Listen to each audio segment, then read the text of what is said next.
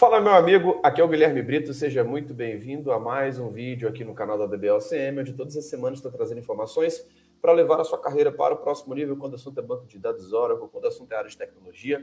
E no vídeo de hoje a gente vai explorar aqui mais uma das responsabilidades de um profissional que administra um banco de dados Oracle. Então, se você trabalha numa empresa que tem banco de dados Oracle, muitas vezes essas atividades aqui vão ser bem interessantes, que você tenha conhecimento delas, entender quem são os responsáveis, entender a importância dessas atividades para que você consiga desenvolver o seu próximo nível profissional.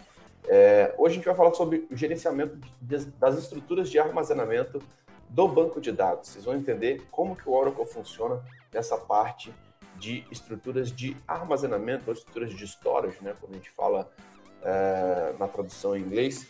Então, para vocês entenderem de fato como que o Oracle Database ele tem elementos ali importantíssimos, elementos fundamentais que são necessários ali para você conseguir gerenciar da melhor forma possível.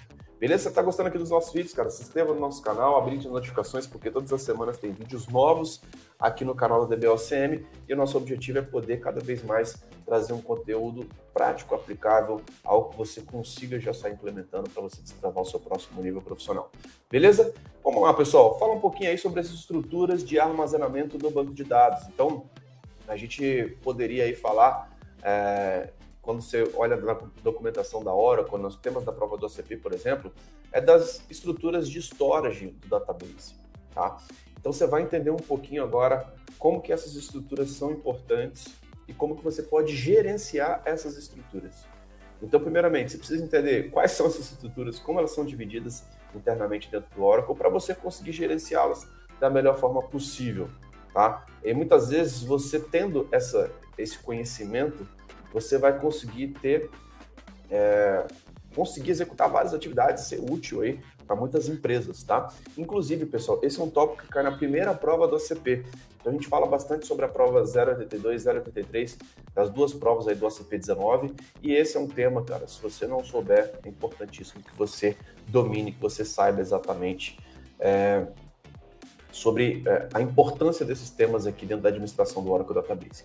Vamos lá, pessoal. De forma geral, primeira coisa que eu queria trazer para vocês sobre essa parte conceitual do Oracle, tá? Eu vejo que muitas pessoas chegam aqui na DBLCM com muita dificuldade nessa parte, digamos assim, teórica e conceitual, porque sempre olham um script na internet, olham um comando na internet, sai executando e não está entendendo de fato aquilo que está sendo feito, tá? Então, a primeira coisa que a gente precisa entender é que o Oracle ele foi feito aí com dois tipos de estrutura, tá?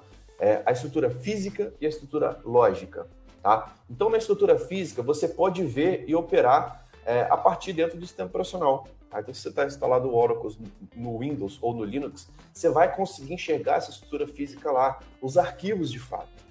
Tá? Então, é importante que você entenda que a estrutura física é aquilo que você consegue visualizar ali e operar dentro do sistema operacional, como os arquivos físicos são armazenados em disco. Tá? Então, quando a gente fala de um banco de dados Oracle, ele é dividido em a instância e o database. A instância é a alocação de memória mais os processos backgrounds. O database, ele é basicamente aquela parte onde nós temos aqui a estrutura física, um conjunto de arquivos localizados em disco. E quando a gente fala dessa estrutura de armazenamento do banco de dados, a gente está falando dessa parte física, que de fato você tem ali vários arquivos, um conjunto de arquivos armazenados em disco. Tá? E aí, nós temos as estruturas lógicas também, que são criadas, né, e reconhecidas pelo banco de dados Oracle, e que não são possíveis você visualizar diretamente do sistema operacional. Então, quando você tem uma estrutura lógica, a gente está falando aí de uma tablespace, tá? E ela contém arquivos físicos, mas dentro do banco de dados você vai ter aquela visão lógica do banco de dados. Tá? Então, você vai ter a visão da tablespace system, sysalts, undo, tablespace users, temps, e muitas vezes várias tablespaces ali de algumas aplicações. Tá? Então, você pode ter essa questão de criar várias estruturas lógicas aí, como tablespaces, tá? E ela está relacionada a várias estruturas físicas que são arquivos de fato que você tem dentro do banco de dados. Então, as tablespaces ele pode estar relacionado a data files, a temp files. Então, ele tem uma associação da parte lógica com a física. E o DBA ele é o cara que ele entende, né, o relacionamento físico e lógico das estruturas do banco de dados. Então, a primeira coisa é você entender essa divisão específica que nós temos na arquitetura do Oracle Database, a parte lógica e a parte física. quando você entende isso, cara, você já começa a entender como que você pode gerenciar essas estruturas de armazenamento. Beleza? Então, aqui nessa imagem, a gente consegue ver esse relacionamento, né, da parte lógica e física, e você consegue ver que existem mais estruturas físicas ali também, né? Você tem, por exemplo, um control file, que é o arquivo de controle. Quem é aluno da DBLCM, nós temos aulas específicas só para falar de control file. Tem um server parameter file, tem um password file, tem um online redo logs. Então, toda essa parte física é aquilo que você consegue, de fato, ver ali no sistema operacional. Lembrando que, a partir da versão 21C, vai ser mandatória a arquitetura multitenant, tá? E dentro da arquitetura de multitenant, se você não sabe o que é isso, calma, fica tranquilo. Você pode até colocar um comentário aqui embaixo, que a nossa equipe vai entrar em contato com você, para a gente poder, se você realmente quer aprofundar mais nesses conceitos, a gente poderia fazer um treinamento de uma semana só para falar de multitenant, tá? Porque, de fato, dentro da arquitetura multitenant também você contém essa parte física, né? Um CDB, por exemplo, ele vai ter um control file, ele vai ter um online redo log, ele vai ter uma ou mais temp files, ele vai ter um data file de undo, ele vai ter uma system, tá? Então ele vai ter vários arquivos ali relacionados. Mas é importante que você entenda que essa relação, cara, ela existe da parte física com a lógica, e inclusive existe também dentro da arquitetura multitenant, onde você tem essa estrutura de containers dentro do Oracle Database, tá? Então são elementos fundamentais aí que você precisa ter ciência, que você precisa realmente dominar. E aí nós temos essa perspectiva também dentro do CDB, e também é um pouco bem parecido essa parte de física e lógica também quando você não está na arquitetura multitenant, tá? Então, você tem um conjunto de table space, por exemplo, pode estar dentro de um PDB, dentro de um pluggable database, e é legal a gente poder falar um pouquinho sobre isso. E aí, aprofundando um pouco mais sobre essa parte de estrutura, né, entender como que você pode gerenciar, você tem, por exemplo, os control files, né, que são arquivos de controle, onde você consegue ter ali as informações primordiais ali do seu banco de dados. Então, ele é recomendado que ele esteja multiplexado.